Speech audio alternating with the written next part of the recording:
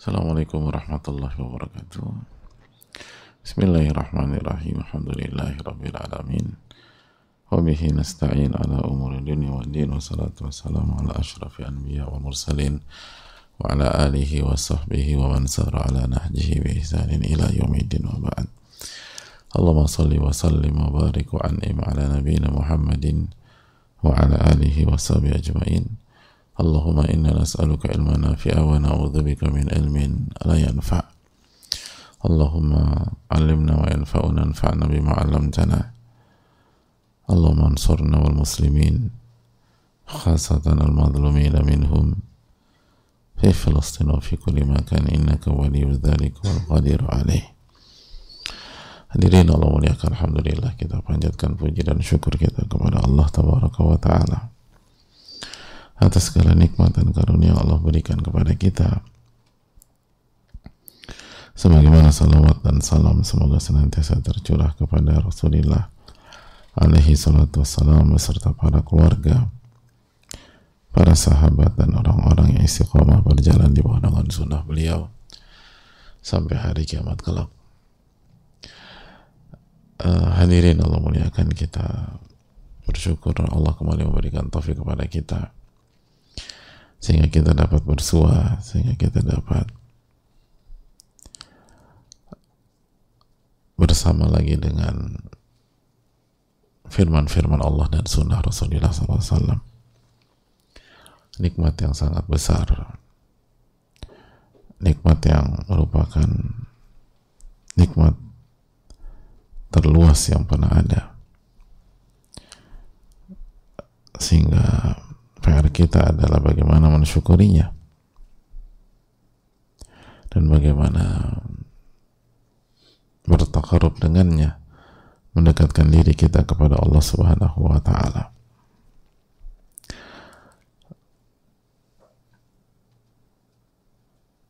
Hadirin Allah muliakan,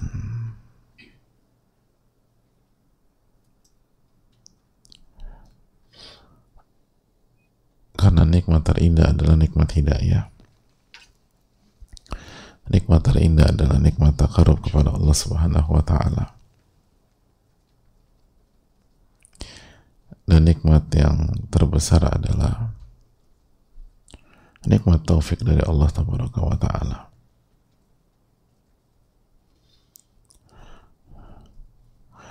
Dan hadirin yang semoga Allah muliakan, dan semoga bukan hanya fisik saja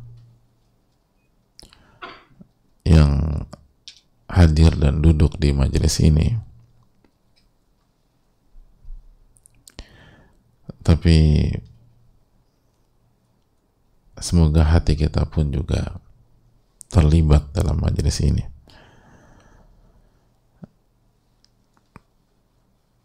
Dan semoga keikhlasan kita pun juga ada pada kajian ini.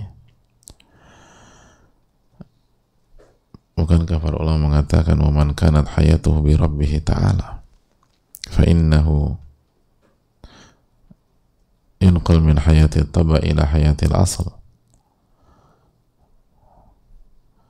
Barang siapa yang kehidupannya dengan Rabbnya Subhanahu wa ta'ala, maka ia berpindah dari kehidupan tabiat, kehidupan materi, ke kehidupan yang sebenarnya. Wahiyal hayatu alal haqiqah, dan itulah kehidupan yang sejati. Ketika kita bisa hidup dengan mentauhidkan Allah Subhanahu wa ta'ala, hidup dengan perintah-perintah Allah dan larangan-larangan Allah, hidup dengan bertakarub kepada Allah, hidup dengan mengimani nama-nama dan sifat-sifat Allah Tabaraka wa ta'ala, hidup dengan rasa keikhlasan, hidup dengan rasa harap, sebagaimana hidup dengan rasa cemas kepada Allah. Itulah kehidupan yang sejati dan itulah kehidupan yang sebenarnya. Ala bidzikrillahi tatmainnul qulub.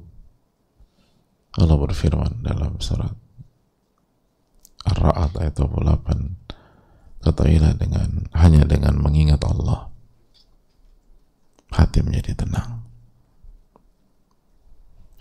Hanya dengan mengingat Allah hati menjadi tenang.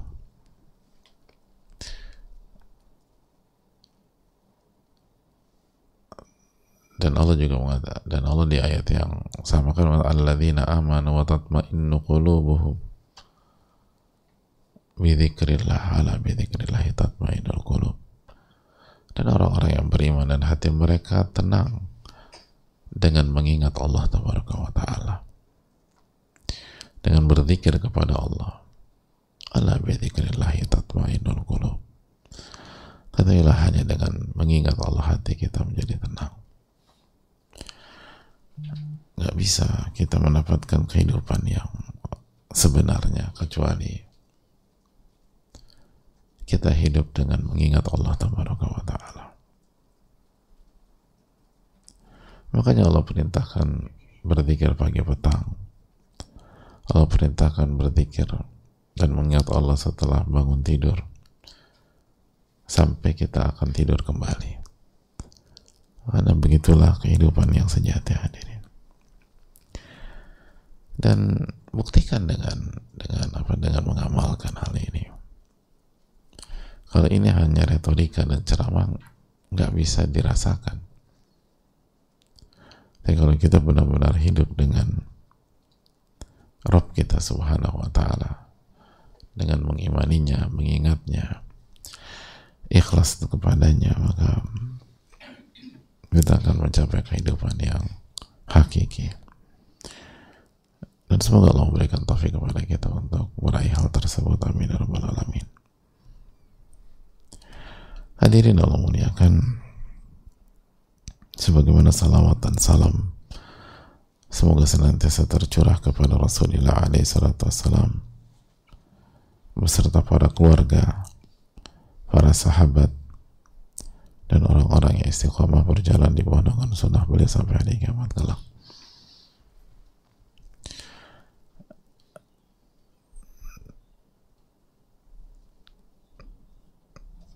Kita akan buka sesi diskusi tanya jawab, dan sebelum kita buka, kembali kita ingatkan bahwa kita sedang membahas surat Al-Kahfi ayat 28. Wasbir nafsaka ma'al ladzina yad'una rabbahum bil ghadati wal 'ashyi yuriduna wajhah. Dan bersabarlah bersama orang-orang yang senantiasa beribadah dan berdoa kepada Rabbnya di pagi dan petang. Bersabarlah bersama orang-orang yang beriman, bersabarlah dengan orang-orang yang senantiasa beribadah, dan bersabarlah dengan orang-orang yang senantiasa berdoa, bergantung kepada Allah, al-munibin, kembali kepada Allah tabaraka wa ta'ala. Khususnya orang-orang yang menjaga zikir pagi petangnya.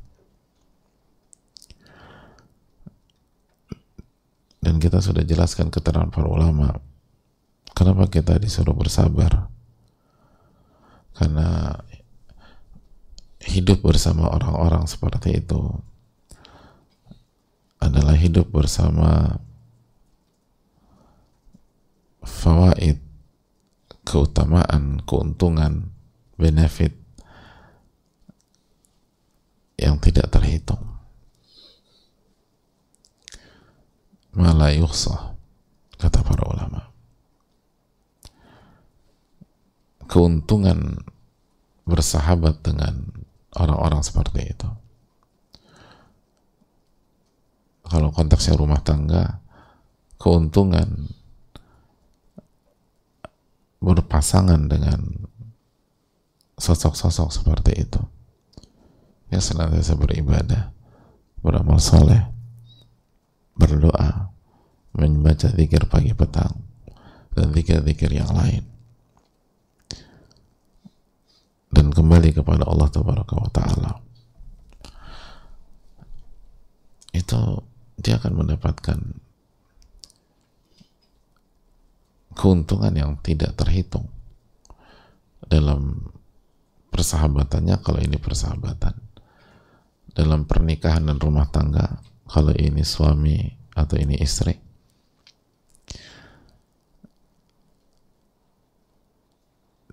dalam keluarga, dalam pergaulan, dalam bisnis kalau dia berbisnis dengan orang-orang seperti itu. Dan dalam kehidupannya secara umum, keuntungannya malah yuhsa, kata para ulama, gak bisa dihitung. Makanya hidup dan bersahabat dengan orang seperti itu priceless, gak bisa dinilai dengan uang.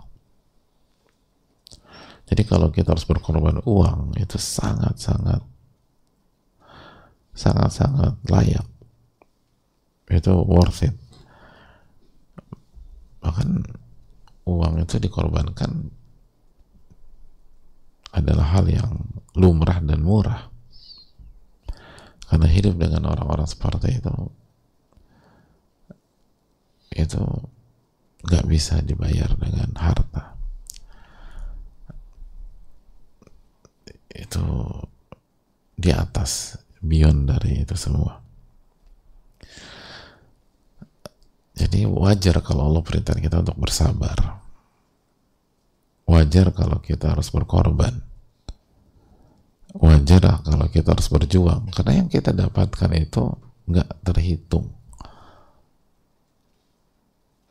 Yang keuntungan yang kita dapatkan nggak terhitung dan jauh di atas itu semua. Asal beriman, beribadah, mengingat Allah khususnya di pagi petang, dan ikhlas kepada Allah Tabaraka wa Ta'ala. Itu poin yang dijelaskan oleh para ulama. Sekarang kita kembali buka sesi diskusi. Wassalamualaikum warahmatullahi wabarakatuh. Assalamualaikum Ustadz. Waalaikumsalam warahmatullahi wabarakatuh. Semoga Imam Nawawi, orang tua, ulama, guru-guru beliau mendapatkan rahmat Allah Subhanahu wa Ta'ala yang luas. Amin ya rabbal alamin. Begitu juga dengan Ustadz, tim, dan seluruh umat muslim semua di Palestina dan di belahan dunia maupun yang sedang dizalimi. Amin ya rabbal alamin. Amin wa iyyakum. Begitu juga dengan yang bertanya. Mendekat dengan orang-orang yang soleh, beriman, dan orang-orang yang beribadah kepada Allah ternyata butuh effort yang ekstra. Saya dihadapkan pada antara mendahulukan silaturahim dan mendekat dengan orang-orang soleh. Lebih utama atau dahulukan yang mana antara circle saudara-saudara sendiri atau orang-orang soleh tapi bukan saudara yang terdekat atau rahim? Sedangkan kami bersaudara berada di lokasi yang berjauhan. Jazakallahu khairan, barakallahu fikum. Terima kasih atas pertanyaannya. Hadirin, sebagaimana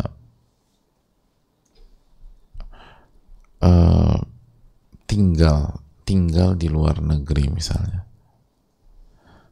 tinggal di Madinah gitu, itu tidak kontradiksi dengan silaturahim dengan keluarga-keluarga kita yang ada di Jakarta, di Bandung, di Semarang, di Kalimantan, dan di Papua atau di Maluku, di Sumatera. Begitu juga dengan ini. Ada orang misalnya tinggal di Middle East misalnya, karena bekerja di oil and gas company, kan mereka juga masih bisa silaturahim. Secara umum nggak ada kendala itu, secara umum ya. Karena kan silaturahim nggak harus berdekatan secara fisik. Maksudnya gini loh hadir, kalau orang yang tinggal di Timur Tengah, di Afrika, untuk mencari rezeki dunia, itu aja tidak bertabrakan dengan silaturahim, ya apalagi mencari orang-orang soleh, apalagi bersahabat dengan orang soleh yang masih satu kota misalnya, yang masih satu negara misalnya, yang masih NKRI misalnya, kan nggak ada kontradiksi. Anda bisa telepon, masih bisa ini, masih bisa berkunjung, nggak ada kontradiksi. dan bersama semua orang yang berkualitas di semua bidang. Jadi kalau kita nggak mau keluarkan extra effort gitu loh, atau best effort kita nggak akan bersahabat dan bersama dengan orang-orang yang berkualitas di bidang manapun. Karena jika ingin bersahabat atau bersama dengan orang berkualitas di bidang manapun, Anda harus perjuangkan. Nggak bisa.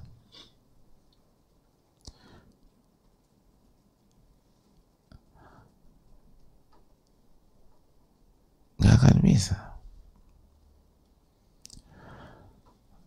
Al-jaza min jinsil amal. Balasan tergantung jenis perbuatan. Kalau perbuatannya setengah-setengah, maka kualitas sahabat kita juga setengah-setengah, gitu aja. Kalau kita santai-santai, kita akan bersahabat dengan yang santai-santai. Kalau effort kita nggak ada kualitasnya, maka kita akan bersahabat dengan orang yang nggak ada kualitasnya. Inna idhamil jaza ma'idhamil bala. Sesungguhnya besarnya ganjaran sesuai dengan besarnya ujian dan upaya. Jadi kalau upayanya ya 20%, ya balasannya juga 20%, dan diantaranya kita akan dapat sahabat-sahabat yang kualitasnya 20% aja. Jadi kalau kita jungkir balik dan seterusnya, kita akan dapat orang-orang berkualitas. Dan hadirin Allah muliakan, gini loh, hidup itu atau hubungan sosial itu kan dua sisi. Kan kita tidak sedang mencari, kita kan bukan sedang mencari atau berusaha dekat dengan patung atau manekin dan seterusnya. Kita lagi berusaha dekat dengan orang-orang berkualitas. Nah, saya mau tanya hadirin, semua orang-orang berkualitas itu punya standar apa enggak dalam bergaul? Picky apa enggak dalam bergaul? Punya penilaian apa enggak gitu loh? Yang namanya orang berkualitas, maka mereka punya standar dalam bergaul. Jadi kalau kita nggak masuk standar mereka nggak mau bergaul sama kita. Sesimpel itu aja. Mereka punya standar.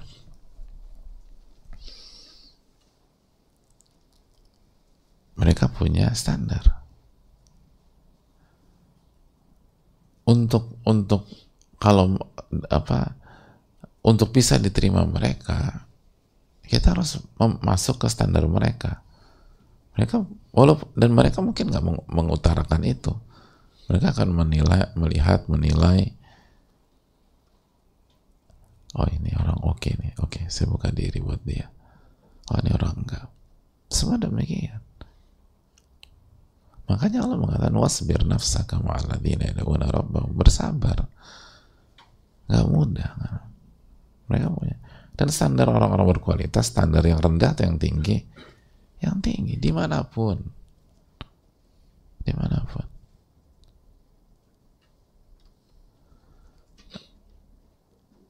Begitu. Jadi kita bukan mencari benda mati hadirin, yang nggak punya perhitungan. Kita tuh berinteraksi, kita mencari manusia dan berkualitas pula, dan mereka akan gunakan kualitas mereka untuk menseleksi kita. Jadi kan sebagaimana kita menseleksi, mereka juga menseleksi di waktu yang sama, gitu aja. Sebagaimana kita menilai, mereka juga menilai kita.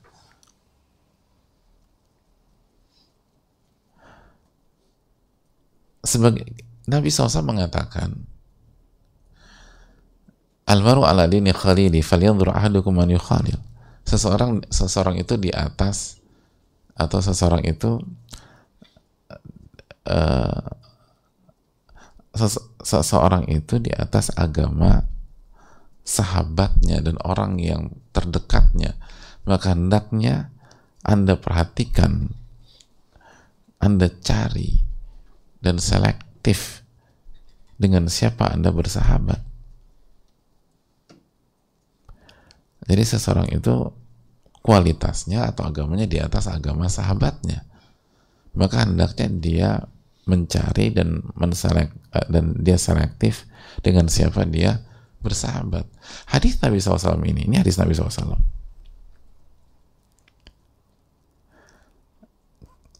Ketika kita jadikan acuan untuk mencari sahabat, bukankah sahabat atau bukankah sosok tersebut, misalnya kita dapat dengan hadis tersebut, kita cari nih, dan terus kita ketemu, oh namanya misalnya Ahmad atau Ali,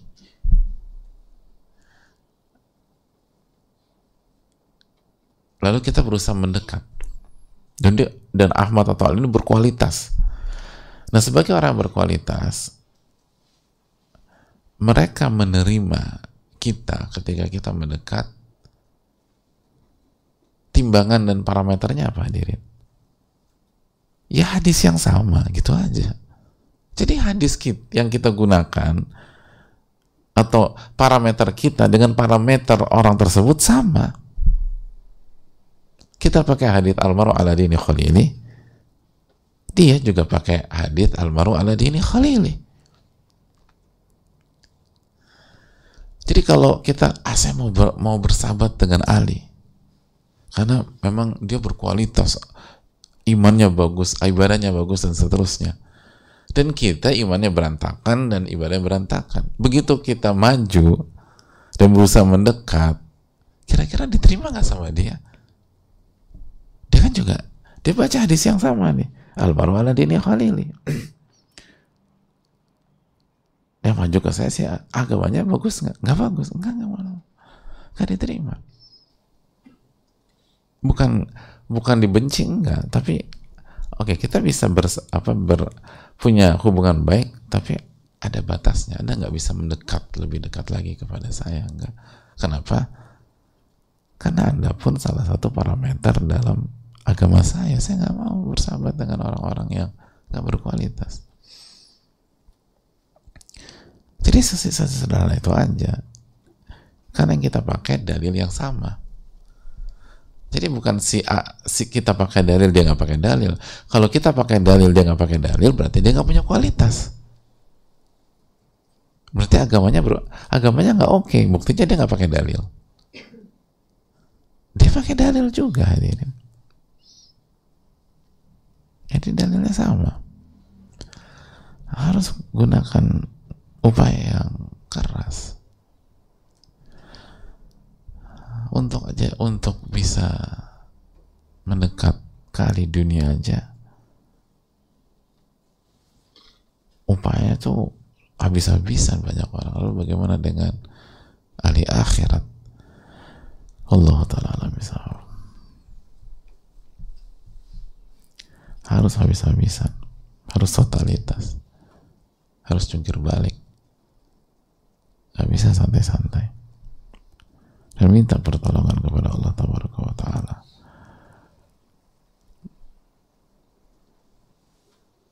Dan hasilnya gak akan rugi, keuntungannya malah yuhsa, kata para ulama, gak bisa dihitung keuntungannya, gak bisa dihitung.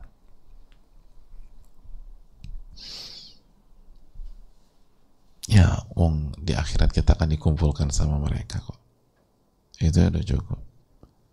Sebagaimana Anas, saya berharap dikumpulkan dengan Rasulullah SAW, Abu Bakar dan Umar, walaupun saya tidak bisa beramal di level mereka. Dan saya tetap optimis karena bihubbi iyahum, karena cinta saya kepada mereka. Dan cinta butuh dirajut, hadirin. Kalau klaim mah gampang, semua bisa mengklaim cinta. Tapi cinta yang sejati butuh dirajut dan butuh proses untuk itu. Allah ta'ala bisawab. Assalamualaikum warahmatullahi wabarakatuh. Waalaikumsalam warahmatullahi wabarakatuh. Semoga Allah merahmati Imam Nawawi rahimahullah beserta keluarganya dan orang-orang yang beliau cintai. Dan semoga Allah selalu menjaga, merahmati Ustadz beserta keluarga dan tim kajian. Amin wa iyyakum. Begitu juga yang bertanya. Sebelumnya mohon maaf Ustadz jika pertanyaan cukup panjang. Alhamdulillah saat ini saya sedang mengikuti program belajar yang diberikan fasilitas berupa asrama. Pada sesi diskusi sebelumnya ada pembahasan bagaimana kualitas orang bisa tampak ketika tinggal bersama di asrama, mes, atau kos. Jika dapati lingkungan belum kondusif, maka bagaimana langkah selanjutnya? Dan pada pertanyaan yang kedua juga telah menjawab dengan mencari orang-orang di lingkungan sekitar. Alhamdulillah ada orang-orang yang istiqomah yang lebih tua dari saya. Alhamdulillah Allah berikan kemudahan untuk bisa dekat dengan beliau-beliau. Namun saya rasa ini belum suatu persahabatan Ustadz, artinya belumlah sangat dekat. Mohon pencerahannya Ustadz, apakah perbedaan umur juga berpengaruh untuk bisa lebih dekat? Dan dalam hal mencari sahabat yang berkualitas, apa yang bisa saya usahakan saat ini? Terima kasih banyak Ustadz. Jazakallahu khairan, barakallahu fikum barakallah. Apakah perbedaan umur juga berpengaruh untuk bisa lebih dekat? Jelas berpengaruh lah. Tapi nggak negatif atau nggak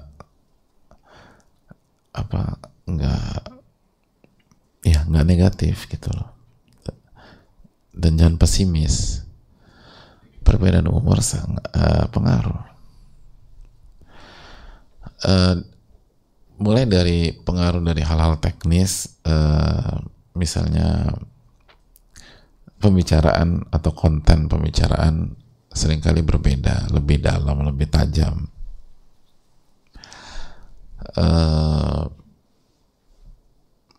Terus juga sampai misalnya hal yang ringan ya, hal ringan seperti bercanda tuh seringkali kita harus adaptasi karena orang tuh konten bercandanya kan sesuai dengan eranya gitu loh, sesuai dengan eranya. Tapi itu tinggal adaptasi saja sebenarnya. Dan diantara juga mempengaruhi kenapa mungkin bersahabat dengan orang-orang yang lebih tua atau lebih senior itu dianggap lebih sulit karena orang-orang yang lebih tua atau senior lebih berpengalaman, dan diantara pengalamannya ngadepin oknum.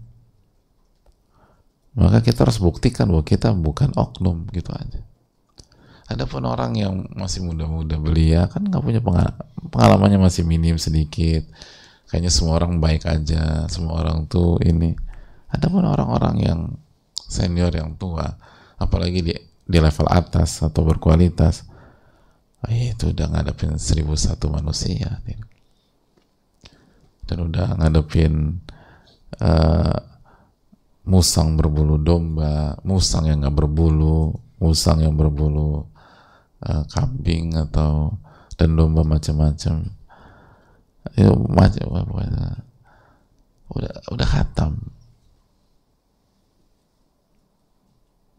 Otomatis akan membuat dia akan lebih waspada. Dan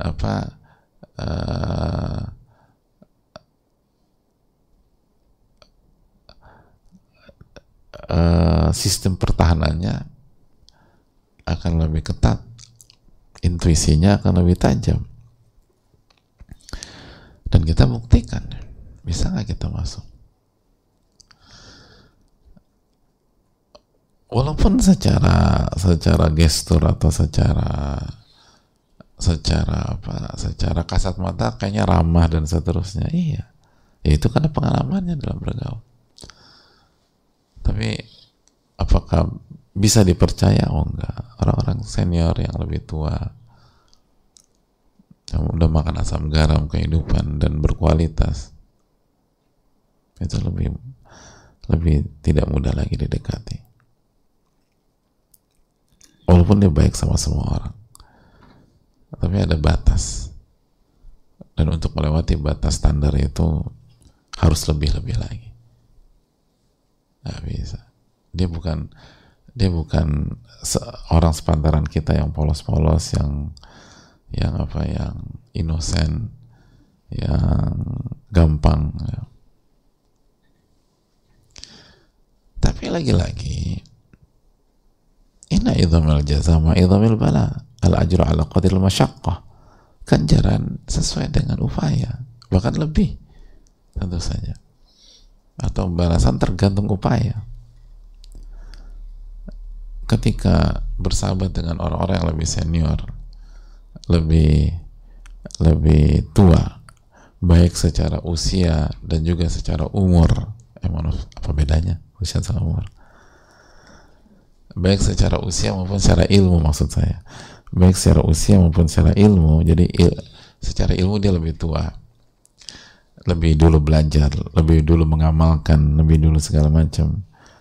Ya, keuntungannya jauh lebih besar daripada kita bersahabat dengan yang sepantar. Kenapa? Kita akan dapat pengalaman, kita akan mendapatkan arahan, kita akan mendapatkan sahabat yang lebih matang, yang lebih dewasa, yang lebih bijaksana, yang lebih kaya akan pengalaman, yang lebih luas networkingnya dan seterusnya. Ya wajar kalau perjuangannya jauh lebih berat.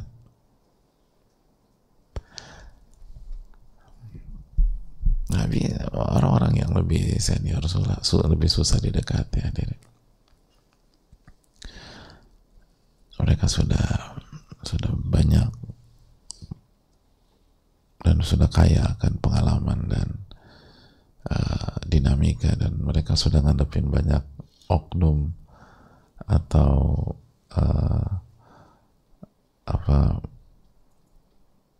KW satu super lah, yang kesannya orang soleh ternyata KW.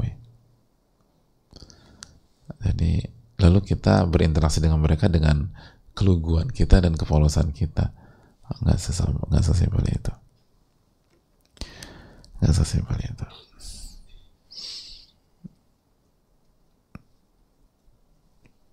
Wallahu ta'ala alam. Kita harus bisa ngimbangin lah. Kita harus belajar lebih keras.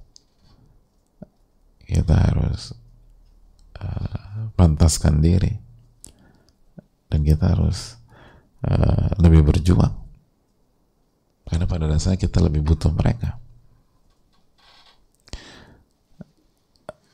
Itu poin. Dan kaidah sosial, senior kan didatangi,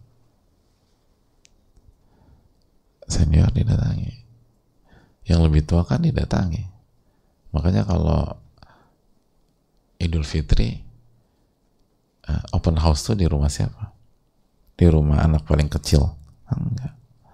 Di rumah yang paling muda? Bukan. Ngumpul itu di rumah orang tua. Kalau orang tua sudah wafat, kakak yang paling tua. Itu kan sesimpel itu aja. Bahwa yang muda-muda ini atau yang kecil, yang lebih kecil, dia harus datang. Dan tua itu atau senior, kata para ulama, senior dari segi umur dan senior dari segi ilmu. Itu yang perlu kita tanamkan bersama-sama. Jadi butuh waktu lah, hadirin. Butuh waktu dan butuh upaya, dan banyak doa kepada Rabbul Alamin. Banyak doa kepada Allah Subhanahu wa ta'ala. Saya rasa cukup sampai di sini. Semoga Allah memberikan taufik kepada kita, dan semoga Allah Subhanahu wa ta'ala memberikan lingkungan yang baik untuk kita, dan lingkungan yang baik bukan hanya dengan angan-angan dan mimpi saja, tapi harus diperjuangkan, dan nggak boleh setengah-setengah. Karena ini berkaitan dengan akhirat kita, berkaitan dengan akhirat kita, bukan hanya dengan dunia. Kalau kita mau dekat dengan orang yang menguntungkan secara duniawi, kita harus berjuang, kita harus safar, kita harus ketemu dia di Eropa, kita harus ketemu dia di Dubai, kita harus ketemu dia di Doha, kita harus ketemu dia di Riyadh misalnya, kita harus ketemu dia di belahan dunia yang lain, dan kita jalani itu. Baru cuma ketemu doang, habis ketemu pulang lagi ke Jakarta. Lalu bagaimana dengan orang-orang soleh, orang-orang bertakwa, orang-orang yang punya ilmu, orang-orang yang kebersamaannya, dan kalau kita bisa menjadikan dia bagian dari hidup kita dan kita menjadi bagian dari hidup dia, maka keuntungannya bukan hanya dunia tapi akhirat. Hari di mana Allah berfirman, yauma la yanfa'u malun wala banun illa man atallaha biqalbin salim. Hari yang tidak ada manfaatnya harta dan keturunan. Harta dan keturunan nggak ada manfaatnya. Illa man atallaha biqalbin salim, kecuali orang-orang yang datang kepada Allah dengan hati yang bersih dan selamat. Ini menunjukkan bahwa memang hubungan yang berkaitan dengan hati yang bersih lebih kuat daripada hubungan nasab. Hari kiamat itu anak itu nggak bisa beri manfaat sama sekali. Anak kan ya, darah daging kita nggak bisa beri manfaat. Siapa yang akan selamat di hari kiamat? Yang datang dengan hati yang bersih, yang datang dengan hati yang selamat. Itu yang bisa, itu yang mendapat manfaat. Hari di mana matahari 1 mil di atas kita, hari di mana kita dibangkitkan dalam kondisi tanpa busana, tanpa alas kaki. Yuhsyarun nasu yawmal qiyamati hufatan uratan gurlan buhmah.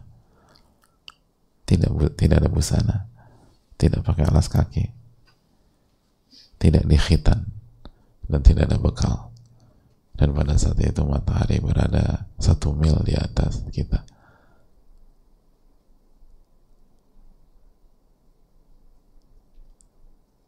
Dan pada saat itu salah satu yang bermanfaat adalah hubungan kita dengan orang-orang yang soleh. Sebagaimana Nabi mengatakan, sab'atun yudhilluhumullahu fi dhilli yawma la dhilla illa dhilluh. Ada 7 golongan yang akan Allah naungi di hari kiamat, di saat matahari 1 mil di atas kita. Allah kasih naungan di mana tidak ada naungan kecuali naungan Allah Subhanahu wa taala. Di antara 7 golongan tersebut siapa hadirin? 2 orang yang saling mencintai karena Allah. Iya, mereka bersama karena Allah dan mereka berpisah karena Allah. Itu yang akan dinaungi oleh Allah Tabaraka wa Ta'ala.